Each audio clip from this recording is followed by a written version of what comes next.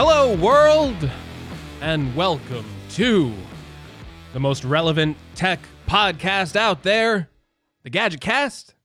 I am your host, Gregory McFadden, joined always by the almost equally as good co-host, Travis MCP. I'm super happy to be here, and as you know, GadgetCast is such a huge part of our lives. So to be back and be live across all these streams, I'm super excited, baby. It is so exciting. Greg, Greg, breaking news. This is literally, so for those of you in the audio podcast that are never here for the live stream, we talk about some stuff in the pre-show and in post-show, and one of the things we just said before we went live was, are we ready to go? Let's go. And we had talked about how the pre-show, there's people that show up, which we're happy for, and the post-show people seem to leave. But during the podcast, people show up because we are the most relevant podcast. Immediately as you hit record, 20 people show up. I don't know how that happens. How is this happening? People, they're not here for the boring parts. They're here for the entertainment. But Travis, I think we got to toot our own horn just a little bit. We've been very guest heavy on the past few shows. Want to thank John Prosser. Want to thank Renee Ritchie for joining us for those shows, and Michael Fisher and John Rettinger. We've so many guests. It's been a crazy couple of weeks doing these shows. But because we've had guests, we kind of, we're being a little more reserved in our success, So we got a couple of milestones, right? We probably mentioned it on the last show, but we didn't want to go too crazy. But we were in the top 100 charts for Apple Podcasts. I think we got as high as like the 40s at one point, which was awesome for a podcast that started 6 months ago, folks. 6 months ago, and we're already in the top 100 Apple Podcast chart. And that, if you're not familiar with the world of podcasting, that is like the YouTube of podcasting. It is, it has the majority of the audience, like 60 to 70% of the audience is listening on Apple Podcasts. So that is a huge milestone for us. We also got past 1,000 subscribers on YouTube, right? For the live shows and stuff like that. You can see that in the chat right now if you're in the live show with us, which a lot of people are. And it has been a crazy ride, Travis. We're doing great. Yeah, I'm super excited. People seem to be really getting behind GadgetCast. We've known for a while it's a good show.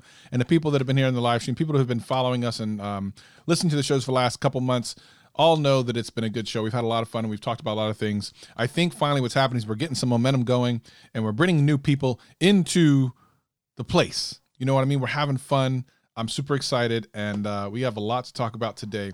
So, and by the way, we've had some long episodes lately. We normally go 35, 40 minutes. The last couple episodes have gone over an hour.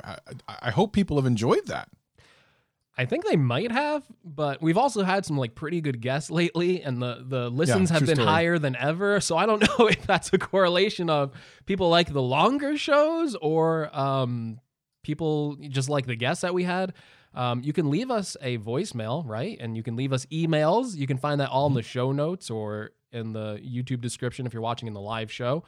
You can leave us a voicemail on Anchor. So let us know. Do you like the longer shows better, or do you like shorter shows better? And if enough people send us voicemails one way or the other, that will heavily influence our decision going forward. So if you like long shows, let us know. Otherwise, me and Travis might just be keeping them short, and then you're missing out on our amazing content.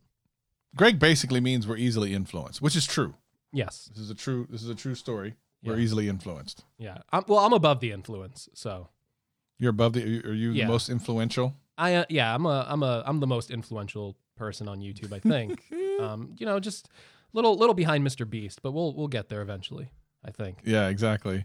I think it's important to just real quick before we get into all the stuff we're going to talk about today, just to take a moment and say thank you for everyone who's joined us. We know that a lot of crazy stuff going on out there, and we definitely appreciate your time that you give us. We know that you have other things you could be doing besides listening to us, so we thank you so much.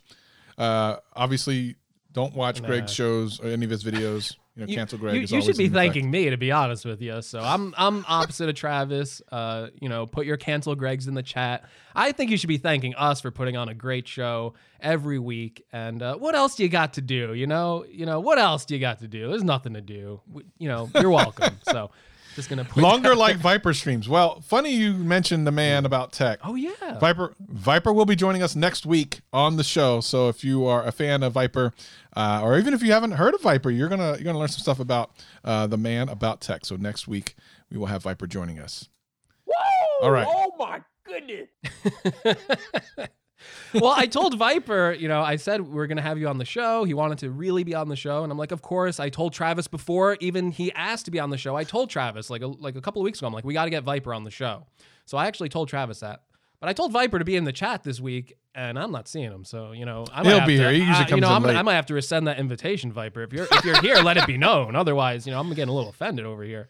Firestarter in the chat says, how much more before you get YouTube moolah? So I don't think we talked about this on the podcast. We talked about it in the pre-show. So we have over 1,000 subscribers, which is one of the things that YouTube requires before you can get a monetization. We need 4,000 watch hours. We are about 700 watch hours short. So that means basically as people watch, there's watch time and it adds up. So we should hit that in a week or two. So we'll be available for super chats. Well, the problem is once we apply for monetization, it might take a while because they are short-staffed at YouTube. Someone asked a question here. Oh no, actually, Sean in the chat said he will watch Greg's episodes if he needs to fall asleep. Thank you. Just put on the playlist. Hey, put on the playlist, autoplay. I don't care. It's all good. It's all watch time to me. If you want to fall asleep, that means you're watching. That means you're watching the whole video because you left the player on. So that's good for me. 100%. Everyone who's living the live stream, hit that like button.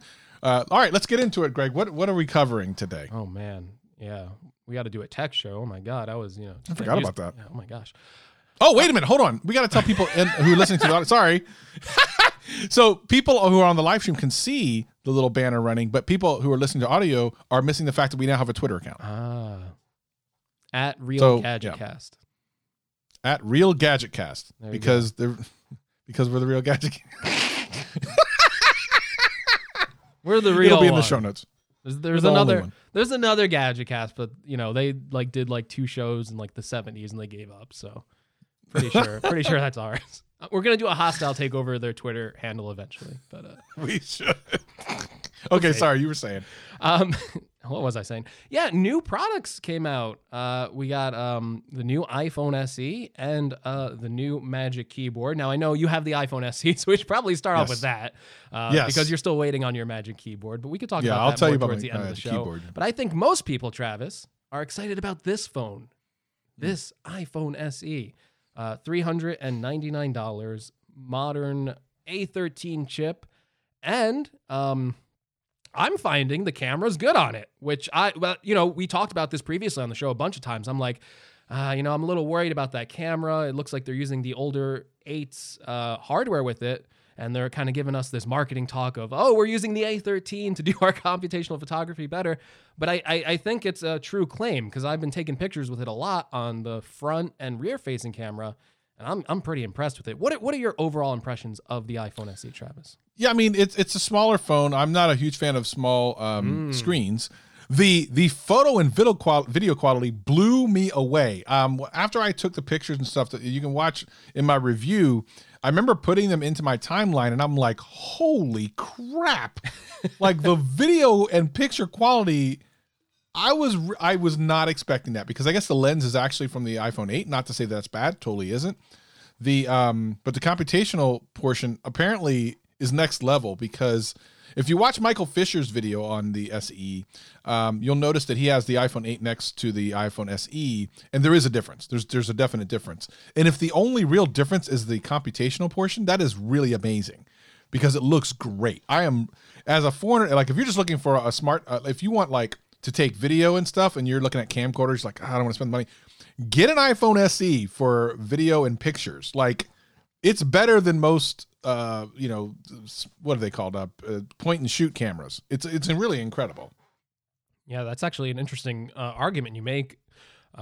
Going way back, I haven't had any experience with camcorders recently, but getting a $400 camcorder when I was doing YouTube at the beginning was like, do not do that. The video quality will look awful. So you're probably right in that this $400 iPhone for video probably outdoes camcorders. And I've seen some articles that I've been reading, and I've been, one of the things I was disappointed by was the lack of night mode. And I think Renee explained it to me that there is actually some hardware with the more recent iPhone 11s that kind of enables the night mode. So it does that. Oh. So it's not completely software based. So, okay. But, I was really thinking about this in the context of that the Pixel 4a should be coming out pretty soon. And if we know Google, it's going to be the same exact camera as the Pixel 4. Now, in a head-to-head comparison, you might go, well, because it has night mode, by default, it will win the camera wars, right? Because the pictures are kind of, I love the pictures that the iPhone takes, but I think most people, it's a toss-up, right? Like some people go, I prefer the way that the Pixel takes the pictures. It's a little more dramatic. Oh, I prefer the more natural look of the iPhone. It's kind of taste at that point. But they both take excellent still photography. And the Pixel should win because it has night mode, right? So you're going to get better low light shots. But then I'm reminded all the time of just how good iPhone video quality is. And then you just go, okay, so it's not a complete like, oh, well, the Pixel will have the better camera because, I mean, we'll see what Google does, but they traditionally they are not doing the best on the video front, where they do pretty good on the camera front. Yeah, I mean, I want to talk when we start to finish up talking about the SE. I want to talk about what I think this will do for the industry at large, especially when it comes to Samsung. Sure. I think that's super important, so don't let me forget that. But I did see something in chat that I know you mentioned to me directly. Let's do it. Which is not this video. It's wait, I think Tech for Your Needs said it. Yes. The only negative to me about the SE is the battery. Tell me about your battery life. Okay, so I told Travis this immediately. I'm like, I really like this phone. This is a great phone. The only thing I'm worried about is battery life. Now, it's really hard for me to judge it right now because I just got the phone. I'm using it all the time. I'm testing out all the features. I'm shooting B-roll of it. It's on like all the time. And the battery is just going down quick. But I also, I'm used to my iPhone 11 Pro Max. And I know even when I was doing B-roll of that thing was just such a tank. It could just last all day with me no matter what I was doing with it. Oh, look, Viper is there. So Viper is redeemed. He can come on the show next week. He is redeemed. Sorry to go off tangent. So yeah, the battery life on the SE is my big worry. Maybe it's not, and I don't even know, is it bad battery or is it just that the Pro Max is so good that I'm used to it, and now anything that isn't at that level is a bad battery? Now, as I'm sitting here today, my usage with this has been a little bit lighter. So we're at 5:16 Eastern time here. I woke up at about 8 o'clock today, and I'm at 34% battery life. How much do you have a screen on time? So I don't think I have an accurate one. I think I'm gonna have to wait till like later tonight to find that out, because if I go to my screen on time, it's still calculating the last 24 hours when this thing was on and being charged up and stuff like that. So by the end of tonight, I should have a more accurate representation of screen on time, or I could go add it all up, but I can't do that on the GadgetCast right now. But so right now, this was like a more normal day. The usage was there. Like I was using the phone for sure a lot. But yesterday was really heavy usage. So I'm looking at 5:17 p.m. and I'm looking at 34%. And I'm going, that's okay. That's passable, actually. If I can make it through a normal workday and come home and maybe have to charge it at night, my smartphone usage at night tends to be less than it is in the morning, maybe that's passable for most people. For me, though, like I said, I think we're both like pretty much like power users. We're both probably on our phone way more than we should be. So I think for most people, it'll probably be fine. But if you're used to like, say if you had like a 10R, and I think maybe there might be a segment of the audience like this. If you have a 10R and you're like, maybe I should like upgrade/downgrade to this one to get the newer processor, and maybe I want to try out the smaller size, then I think you might feel the pain point. If you're used to the iPhone, 6, 7, 6S, 7, or 8, you probably won't even notice it. You'll probably be like, oh yeah, it's very similar to what I already had. Yeah.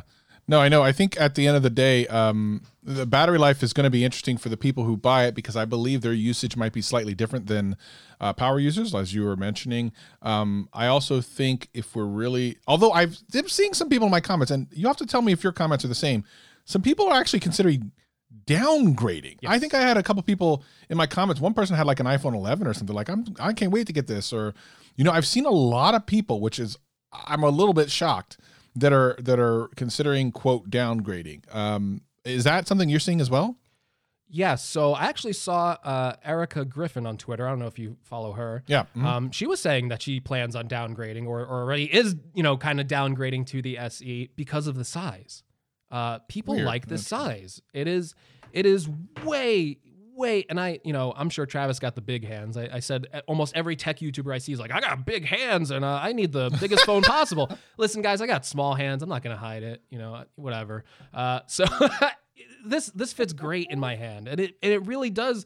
It's a nice phone to use. Now, the display is smaller than what I'm used to, but I don't know. I find it totally like workable. I don't feel like I'm missing out on too much, especially me being Mr. Spoiled, especially being at home. It's like, well, if I want the big display, I'll just go grab my 12.9-inch iPad and go use that. And if I need to carry this around with me, if it's a 4.7-inch display, it is kind of tempting, especially putting it in your pocket. It's just like it slides in there real. It doesn't feel like you have anything there. The phone's super light, right? You notice that coming from the Pro Max. It's quite light to hold in the hand. And on top of all this, Travis, is this not like the perfect like quarantine phone? Because I'm in Jersey, we got the thing pretty bad over here, and when you're wearing a face mask, Face ID does not work. It quickly exposes this flaw where you've never even noticed it before, because I've never worn a face mask in my life up until this point. And now with this phone, it's like, oh yeah, it's got fingerprint, so I don't have to worry about it when I'm going outside. I just unlock it. So now it's really interesting. Yeah, I think it is retro. It's kind of a retro thing. The chin and forehead on that thing is vicious. I mean, that's some new game right there. But I think the people that are going to buy it aren't going to care too much. Like I said, the thing that's kind of shocking me are some of the people that are willing to step down from where they are. But that indicates that they never wanted to, quote, step up. They always wanted to be on a phone like this, rather than be kind of forced, which is what Apple had done when they started removing Touch ID. Having said that, what I think is really going to be interesting about this phone is, A, we expect it to sell well, even though we're in a place where financially, so I guess it's, first of all, relative. What is selling well? It will not sell as many as it would have if the pandemic had not happened. We know this.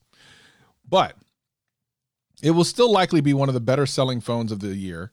And it will hopefully push Samsung to do something similar. This is what happened a couple years ago when the XR came out and then the S10e came out.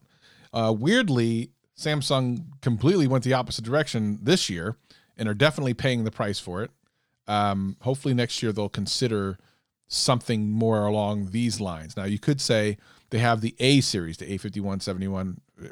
Those phones, in a lot of ways, don't exist. Not to say that they don't sell, but when you think about the grand scheme of tech life, there are a couple of people who cover them and the vast majority who do not. The SE has been covered by everybody. Everybody. It exists. In my mind, the A series does not exist.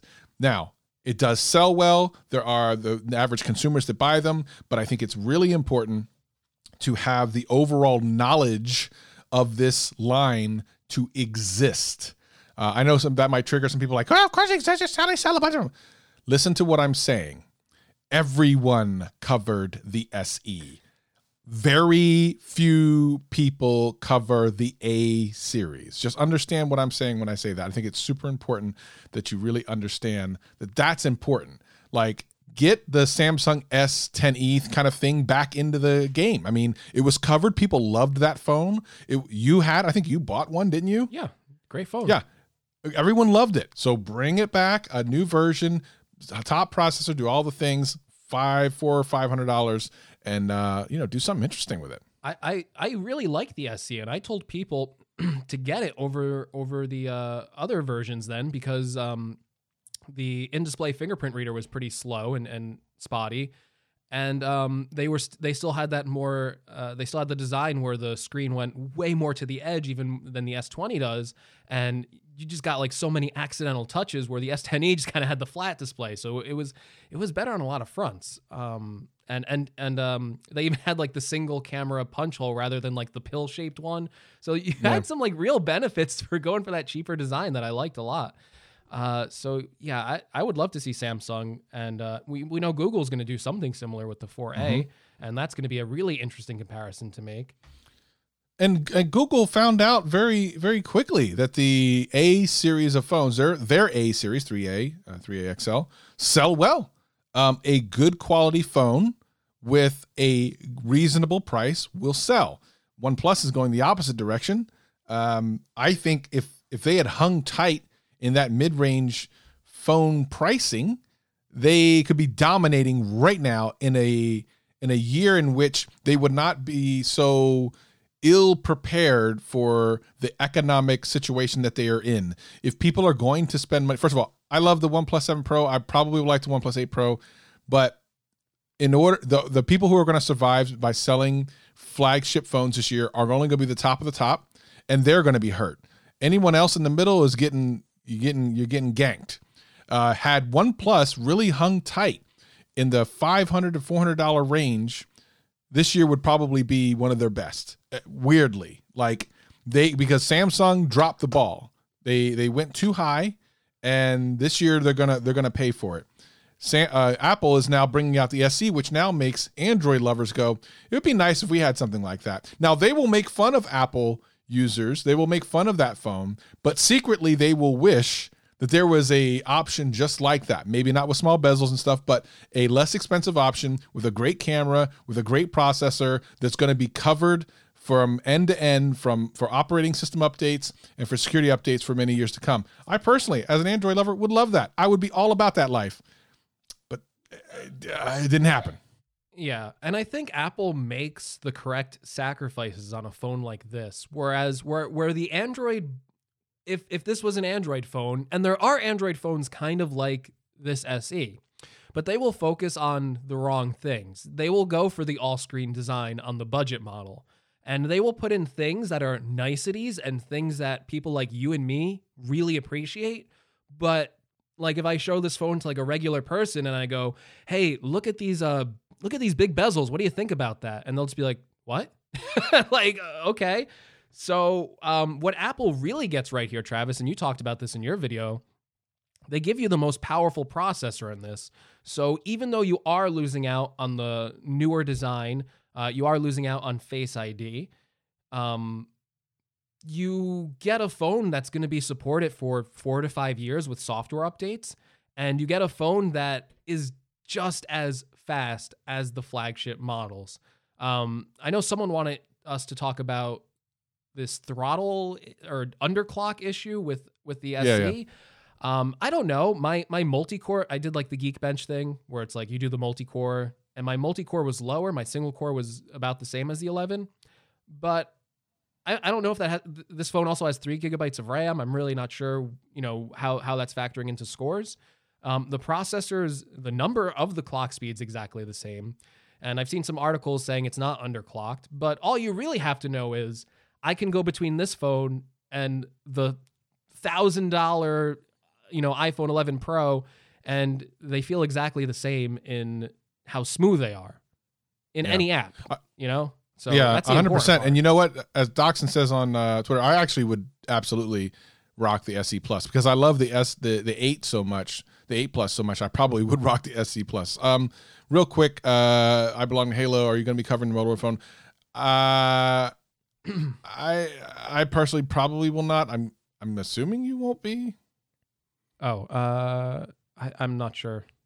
Which one? I mean, I don't think so. I know that there's a new. I think it's LG or whatever that's doing like this Velvet phone or whatever. There's a bunch of phones coming out. There's nothing wrong with like the phones that are coming out. It's just we're in a very unfortunate time where people are money-wise, decisions have to be made smartly. And they're now some people are looking more critically at the purchases they're making and wondering, do I even have to make a phone purchase this year? I want to address this question from Ryan in the chat who says, why do you need all that power in a phone? It's not even that you need the power in the phone today. It's that the power in the phone means it's good for 5 years. or the power in the phone is doing that computational photography stuff where even though it has the same camera hardware as the older iPhone 8, it's taking fantastic pictures. And you can even get all the portrait mode stuff with just the single lens stuff, which Apple used to never do. But it's mostly about software support and making sure that this phone is going to get, what are we on now? iOS 13, 14, 15, 16, 17, iOS 18. So it's not even about like, oh, I want to, render 4K video on it, even though you can, but it's more about just keeping the phone supported for a longer period of time and also making sure by the time you are at iOS 18 or whatever, that the phone still feels smooth.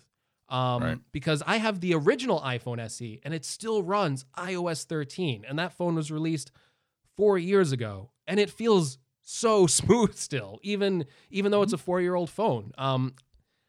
I don't know. I don't have any 4-year-old Android phones laying around, but I'm gonna guess it's not the same, and I'm guessing they're not on the latest version of Android right now. That's just a guess.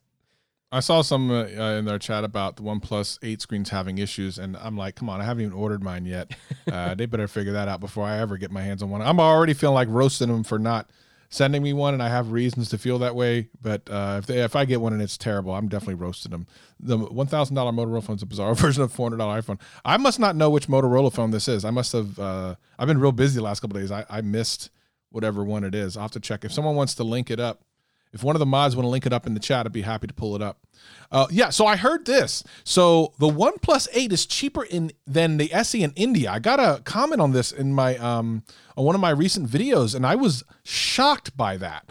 The Indian pricing was announced after the SE release, so I wonder how much global pricing has affected the SE came first. This is let's say, so for people who don't know, because we do have listeners all over the world, the OnePlus 8 in America is substantially more expensive than the iPhone SE, but in a weird turn of events. And I know that OnePlus was targeting India pretty strongly because they realized how much of an opportunity there is there. They made the OnePlus cheaper than the iPhone SE in India, which is smart.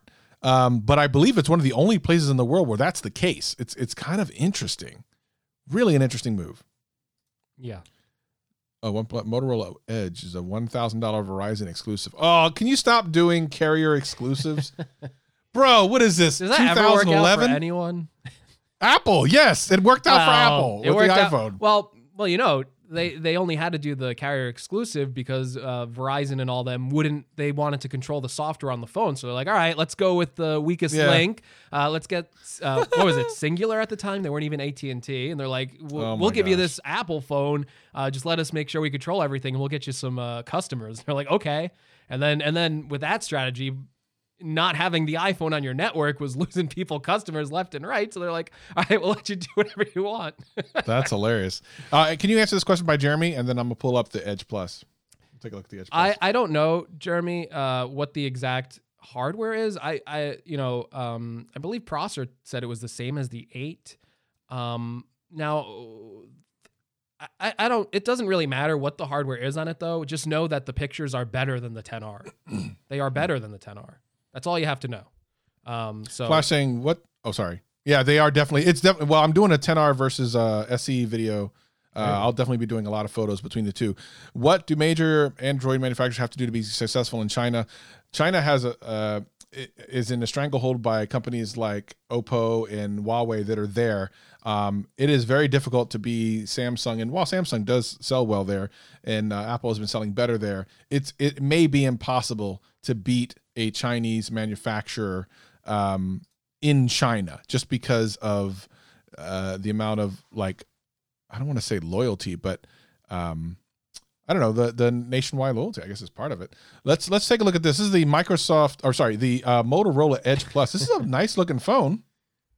It looks like basically, well, the back is ugly. So for those of you listening on the audio podcast, we're pulling up the Motorola Edge Plus. So if you go to your phone, if you're listening to the podcast, and if you can multitask on your phone and pull up the Motorola Edge Plus, it's an interesting looking phone. Now, the front looks very Galaxy Note-ish with the side, the little splash over that some people might like. I don't understand. I mean, it's a nice looking phone. And by the way, 5G. So all the Android phones this year are 5G because they're all using the 865, which has 5G built into it, which is also why some of the phones are more expensive, because it is what it is. The 865 does not come without the 5G modem. So you basically are getting 5G. At the end of the day, am I buying a $1,000 Motorola phone? Probably never. No matter how good it is, which is, I mean, listen, it might be really good, but I'm not going to, because here's the thing. I don't know what their software support's going to be like.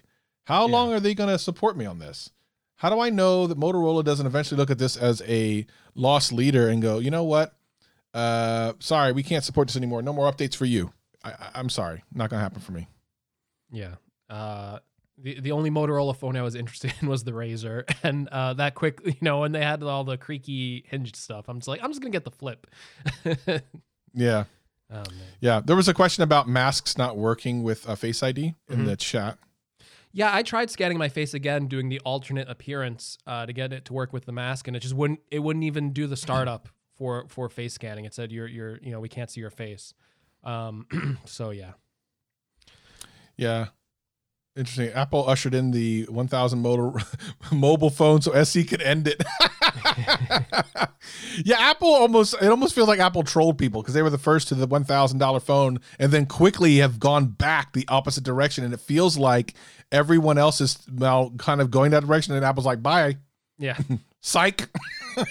Say psych right now. Psych. We got a question for both of us. Do we think iPhone 7 will get iOS 14 this year? Yes. Josh, Thomas, I believe you are going to get iOS 14. Whether or not it's going to work well on your phone, I don't know. I think it will, and you will get iOS 14. So slightly downgraded in 765. Yeah.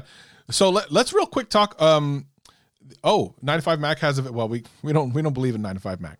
95 Mac has a video showing you can use a mask with Face ID. I mean, there might be. Face ID works with my sunglasses on, which I think is interesting because it obscures most of my face. So that's working. Maybe I have to try harder. I just couldn't get it to work. So I'll look up that video. What was I going to say? Because we were just talking about. I think what's going to be really interesting this year is to figure out so everything that manufacturers are learning this year, you will see in their products a year or two from now. I mean, if anyone who can really turn around manufacturing quickly, you'll see it next year. For the most part, it'll be end of next year, early 2022, when you start seeing the learnings from this year. Now, the learnings are heavily because of the pandemic. But the ripples will probably last for a while. So that means pricing is going to be really important. Ways to unlock your phone where you can have a mask on, which might be, improved fingerprint sensing or maybe retina display scanning like Samsung used to do. I mean, we might see some of that stuff kind of be the new important thing. Yeah. I there's rumors that of a fingerprint scanner on the next iPhones and all this stuff. Who knows? I would be all in favor of just putting both options on there for Apple. I know Android, obviously, you can do face unlock and fingerprint usually, even though it's not the same technology as Face ID. But it looks like Google and Apple both kind of went for just face unlock only with the latest Pixel 4s and stuff like that. So I would like to see them add both, and maybe this is a good learning lesson of like, okay, maybe we need both because you don't know what kind of situation you're going to be going forward. And you can just make your phone super extra secure. That might be a selling feature. Like, hey, they need your face and they need your fingerprint. That's it. You want to get in? Bam. Lock it down. So we'll come back to any questions in the chat about phones, but I do want to make sure we hit that iPad Magic Keyboard, baby. So because hold on, I have thoughts. Go ahead. Are you done with the SE? Nothing to add? I'm personally done. I think, like I said, my last thing is I'm really interested to see what Samsung does with this information and if they sell well this year, what Samsung does in the next year or so. Okay, that's fair. And I'm sure we'll talk about the SE probably next week even too. A little bit. Oh, yeah. Just in case anything comes up. So Magic Keyboard. You don't have yours. I have mine. What are your thoughts on it first, Travis? And then I could talk about my experience using mine, I guess. So I ended up canceling mine last night. Ooh. So here's what happened. I ordered it from Amazon, and they are not the first to get Apple products. I was going to get it on Tuesday. I had ordered it the day they announced, well, shortly after they announced it. Then I watched a bunch of people's reviews. I watched Greg's, believe it or not. Oh, I watched Canoopsi's. I watched CJ Knows Tech.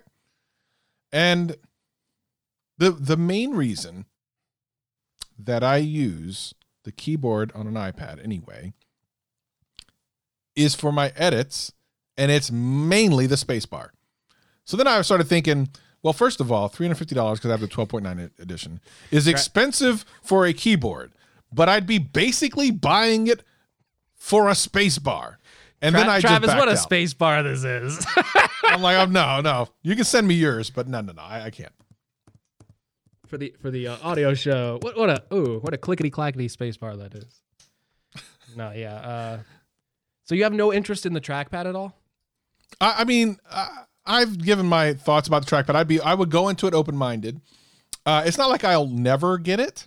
If it goes on sale or something, maybe. But I have the regular keyboard case, which is fine. It's not excellent. I mean, you know that. It's not excellent. Right. But I also thought about, I'm like, even if I was like, okay, yeah, it is better, I don't actually type enough on it for it to ever be a financially good decision. Okay. Yeah. But I'm interested. I'm curious about it. And when Apple stores open back up, I'll go see it in person. I think, yeah. See, that's the problem right now. You can't even go into the store and go, let me try this out. This thing looks so weird. Will I even like it? $350 is so much to spend. And take anything I say after this point, and I acknowledge that $350 kind of seems like way too much for this thing. Even if like the 12.9 inch was $300, I think I'd be like more like, that makes sense. And the 11 inch is $250, but it's kind of, I feel like it's almost insulting that the 12.9 is $350. I'm like, all right. But anyway, I actually posted I guess it's a controversial tweet. I listed, I've been trying to grapple with this question, Travis, because I'm looking at this value proposition of taking the iPad's hardware and adding in this keyboard. And I basically listed all the pros that the iPad Pro has over the MacBook Pro right now.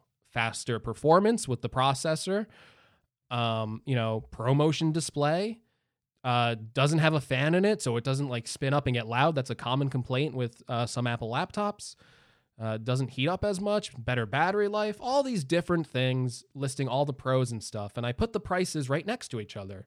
And I said, with the Magic Keyboard, it's, $1,350, and the MacBook Pro's $1,300. And it just created, people are still commenting in that thread, and they're arguing, and most of the people are like, it's great. I love iPad OS, and the other people are like, I need to run Xcode, and I need to do 3D CAD design, so it stinks. And I'm just like, okay, well, I think maybe there's more of an argument in the middle here. And my point wasn't even to say like, oh, this is the only option for people. I'm recording this on an iMac. I can't do my job on an iPad. Absolutely not. I need a desktop computer or a laptop to get everything I need done. But at the same time, I'm trying to decide if this is overpriced in a way. I'm trying to be more fair because $350 is a lot of money. It's very expensive. But I'm trying to think like, well, what's the better option? Do you go like get a MacBook Pro, or do you go get this with the keyboard if you want like a trackpad and all that stuff, and you want, like a traditional style keyboard? And it's difficult to answer that because I think this keyboard case is really well done in some ways, and in other ways it's not. I think it's the best typing experience I've had like on any of Apple's portable stuff right now. I think it's better than their laptops, which is weird to say because I used to use the Smart Keyboard cover, and like Travis said, it works, and it's really lightweight when it's attached to the iPad, which is why I like that too. But the keyboard, it's soft keys. It doesn't feel like typing on a real keyboard, but I make it work. I type all the time on it before I got this thing. This thing, it's a scissor switch keyboard. It feels great. They're hard plastic keys, but the device is also really heavy. You put this on here and you have it attached to your iPad Pro, and it weighs almost 3 pounds, which is the same weight as the 13-inch MacBook Pro. If you got the MacBook Air, it's less weight in total. It's less weight to carry around a MacBook Air with you if you get the 12.9-inch iPad. So it's interesting. Now, things I do like about this are the viewing angles. So if you use the smart keyboard cover, you know you got 2 viewing angles, and like half of the, like, you want to just like adjust it like very slightly, right? Sometimes this you could do that with, and you can put it up a little bit higher. I wish the viewing angle was like just slightly more up for some things, but I rarely have to do that. But obviously with the design, how they did it, it would just tip over, so they can't do it with the design they went with. It looks cool when you have it, right? With it floating up in the air. It's a cool looking design. The extra USB-C port for charging it is really nice if you do need to attach external stuff to the USB-C port. And then the trackpad, I've been using it a lot, which goes almost against everything the iPad traditionally stood for of, you know, it's touch screen only and don't use this trackpad. But I have to say the trackpad works really well. And I've never been a fan of when they put keyboards on the iPads that you had to reach up and touch the display. Like, I've never been like a fan of that unless I'm using the Apple Pencil. But like just doing it with my fingers and stuff like that, I'd rather just take the tablet off and use it like that, or fold the keyboard back, which this thing's also great because it's so easy just to pull the tablet off the keyboard and then put it right back on. So there's a lot of pros and cons to it, but it's I'm trying to think like who really should get this, because it is really expensive. I think you have to get it if you just want to use the iPad, like you like iPad better than Mac, and you really want to make it into a laptop, because it does make it more into a laptop. It does make text editing easier because you have precise input with the trackpad. So I really feel like it, you know, for me and stuff like that, I'm using it and I like it a lot. But because I have a Mac and because, you know, I'm spoiled, I just don't know, like, if I was just a regular consumer, would I actually get this in a Mac? I don't think so. Like, I feel like I'd have to pick one or the other, and I'd have to have really strong feelings about Mac or iPad. Like, I'd really have to love the iPad to get this. Yeah, I mean, I love the iPad. Yeah. So again, I've been editing my videos on it for well over a year, but and you know, it was a curiosity purchase. Had they shipped it earlier, I would have had it and, you know, would have made a decision between this and the regular keyboard. But you know, the more I thought about it, it doesn't make sense for me, and probably doesn't make sense for a lot of people. At the end of the day, it is interesting because there are other still fairly expensive, but less expensive. Fairly expensive, but less expensive options from Logitech as well as from Bridge. So there's some really great options out there that won't cost you as much, but they of course won't get the automatic charge from the, you know, the iPad. Like you have to charge them separately, which is kind of a small thing until you absolutely need the keyboard to work and the battery's dead and you have to charge it. Then it is a big thing. Yeah. But yeah, I mean, it's just a lot of money for a keyboard. It is an absurd amount of money. You literally can get another iPad for that price. Yeah. I think John has a really good comment, John from Front Page Tech. And this is actually really true. And, you know, me and you bought new iPads, but yeah, if I had the 2018 iPad Pro, yeah, this would totally be like, oh, I've owned this for 2 years. Let me just get this purchase and get like this super sweet upgrade. And John's absolutely right. But when you're buying it 100%. All together, you start to look at the value. Now, what do you think about my comment that I made that, like, because you are an iPad guy, right? What do you think's the better value? When I list all those negatives about the MacBook Pro and I list all the advantages about the iPad Pro, I think most people would probably agree that the iPad Pro is better hardware, right? Like, is that a fact, right? It's hard to know unless you can get same for same performance tests. And if Xcode comes, like John is saying, and that some of the exact apps come over, the first thing I'd be interested in is Final Cut Pro. All you got to do is set up a render that's similar. Let's go. That's when we'll really find out, like, how powerful is this iPad. We have a general idea. We have a pretty good idea, but it's on iPad OS, which is better than it ever has been. But let's go. Let's find out. Let's find out for sure. And it works well as it is right now. Obviously, they just pushed this update out with like the cursor stuff in iPad OS 13. But in like a month, we're going to see the next version of iPad OS. So maybe there's even more in store, and it's going to really show like its purpose right now. You know, John was saying that they're getting ready for the ARM transition. Bloomberg kind of, came out with an article saying the same thing, and that it's going to be ready for 2021.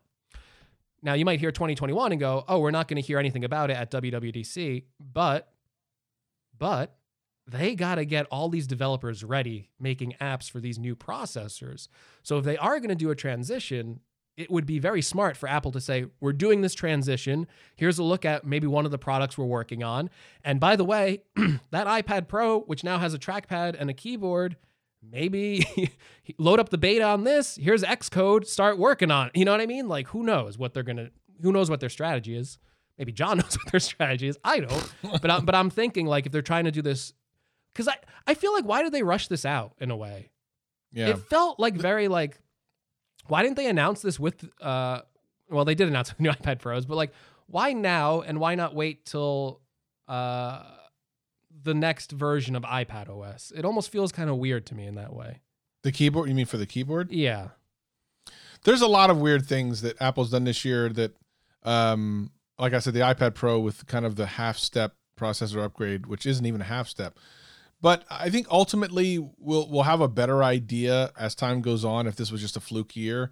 It could be that they had a cycle they needed to hit, and the only way to hit it would be to use the slightly older processor, and they needed to get this keyboard out, and it just didn't line up with all the other things, and they ran into delays they did not expect. It could be as simple as that. It also is interesting to note that, like, we don't actually know on the Samsung side of things if they've run into the same thing. Like, maybe they were going to release a new tablet or something, and we're just not aware of it because we're not, it's either not leaking or people don't care enough to find out the information, or whatever the case may be. It is interesting that all of this has happened at one time. I believe that any smart company will learn from this year and take these learnings into the future of manufacturing and the future of coming out with new products, because there's a lot to learn from 2020. There is a lot to learn from 2020. It's just been a weird year all around. It's been a weird year. I was going to ask you at the start of the show, is Kim Jong-un dead? Like, what do you think? That's a good question. I don't know. Jern, is he dead? Jern knows. Jern, what are your sources saying about Kim Jong-un? Is he dead? Can we get some collaboration? Are we supposed to find out in WWDC that iPad, is that the implication that we're going to find out that you can start doing Xcode in iPad OS? Is that what potentially? The rumor is? Yeah, that'd be crazy. Possibly. I mean, I'm sure John knows, and maybe it's not ready. But if they're doing this ARM MacBook stuff, I don't know. They need a development platform to test this stuff out. They could either send developers a new hardware product, which I don't know. I'm thinking maybe, hey, the solution is here's Xcode on iPad, or here's a way to load Mac OS on iPad for the time being for developers only, and you can test it out, right? If it's using the same processor. I don't know.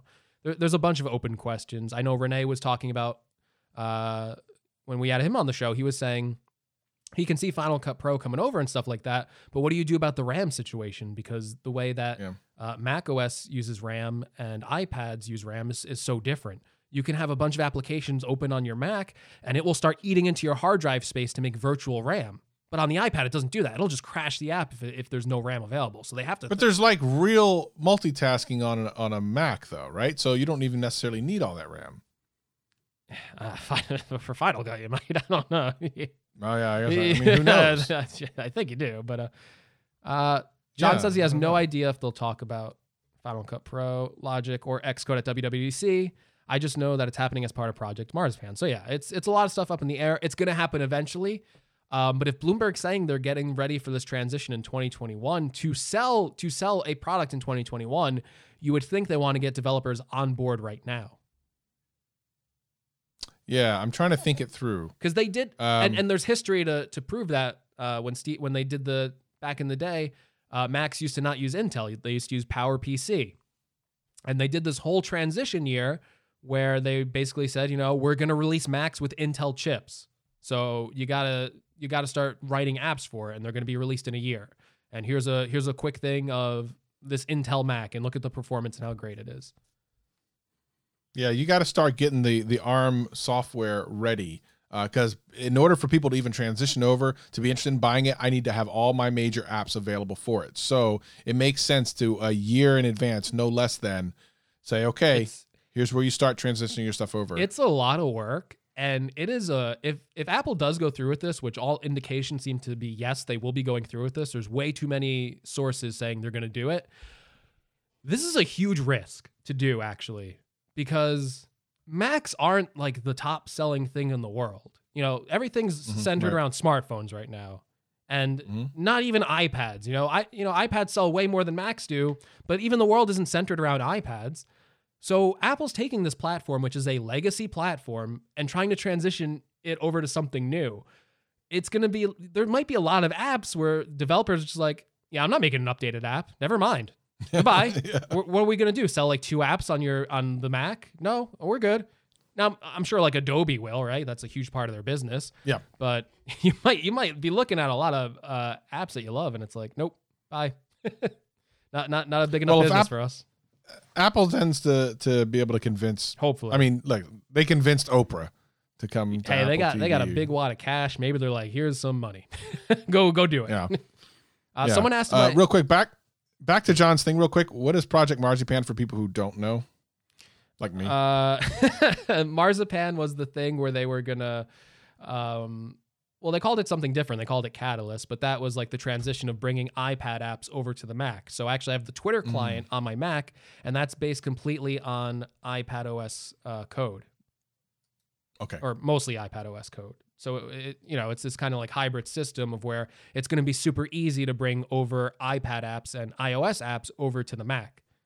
Which is we're worrying about these legacy apps, but maybe the bigger money play is, well, we have all the development really is in these mobile apps right now. So bring them over to the Mac. Maybe that's even more money. I'm thinking from a legacy standpoint, and maybe I might be upset, but maybe Apple might cash in more or have even more support for apps to come over if it's really easy to bring an iPhone app or an iPad app and just put it on the Mac. Well, here's the thing. We are almost an hour on a regular podcast episode, so we'll probably need. Do we have anything else we want to cover before we start to close down? I think that's a good place to end it. But Bram in the chat asked me if my Z Flip is still alive. It is. It is alive. Nice. We are alive. Very nicely done. I got to do an updated video on this too, by the way, because I had no expectations that this thing would even be alive by now, and it's alive. So. It's kind of making me rethink my position on foldable phones. I really think these are viable, like now. So we'll see. Well, if you're listening to the podcast, of course you can check us out live like we're doing here. You've heard us interacting with the live stream. We've had 70 strong the entire live stream. It's been nice. We live stream across all the Twitters. Of course, we have a new Twitter account for the GadgetCast, which is Real GadgetCast. Of course, myself, Travis MCP, and Gregory McFadden on Twitter are all live streaming there. Yes. So another thing we want to mention, because we mentioned it the last show, and a ton of people did this. If you could rate us on Apple Podcasts. You guys did the last time I mentioned it, and we got like so many new 5-star ratings and stuff like that. So if we went to 43rd. Yeah, it was really when we good. Did that. So if you guys like the show we're doing here, I know you're watching on right now. People are watching on the YouTube, but people listening to this now on the audio show too. If you have an iOS device or a Mac and you have the podcast app from Apple, if you could leave us a review there, we'd really appreciate it because it does help out with the rankings and more people discovering this show. And scroll all the way down and you'll see a ratings thing. It's really hidden. I don't know why, but it is. So scroll all the way down. They're trying to hold us back, but they're not going to get us because GadgetCast is the most relevant tech podcast in the world. Yeah, and thank you to everyone who did leave a review because I was very happy reading through all of them. You guys made my day. Greg reads through every single one of them. I don't think I've read any of them. So just if you're leaving a comment, Greg's reading them. But anyway, we appreciate it greatly. Of course, we love all y'all. For those of you in the live stream, of course, hang tight. We got the post show, and I actually have something special I think we're going to do in the post show. If you're interested in ever being along for the ride for the post show, all you have to do is go to youtube.com/GadgetCast, hit that subscribe button, and join us on Sunday when we live stream this recording. But until then, we're going to see you next week. I don't think we're ever stopping this show. I think this is a forever show. Until one of us dies. I was literally going to say that. Greg will be first, though. All right, everyone. He's Greg. I'm Travis. We'll see you next week.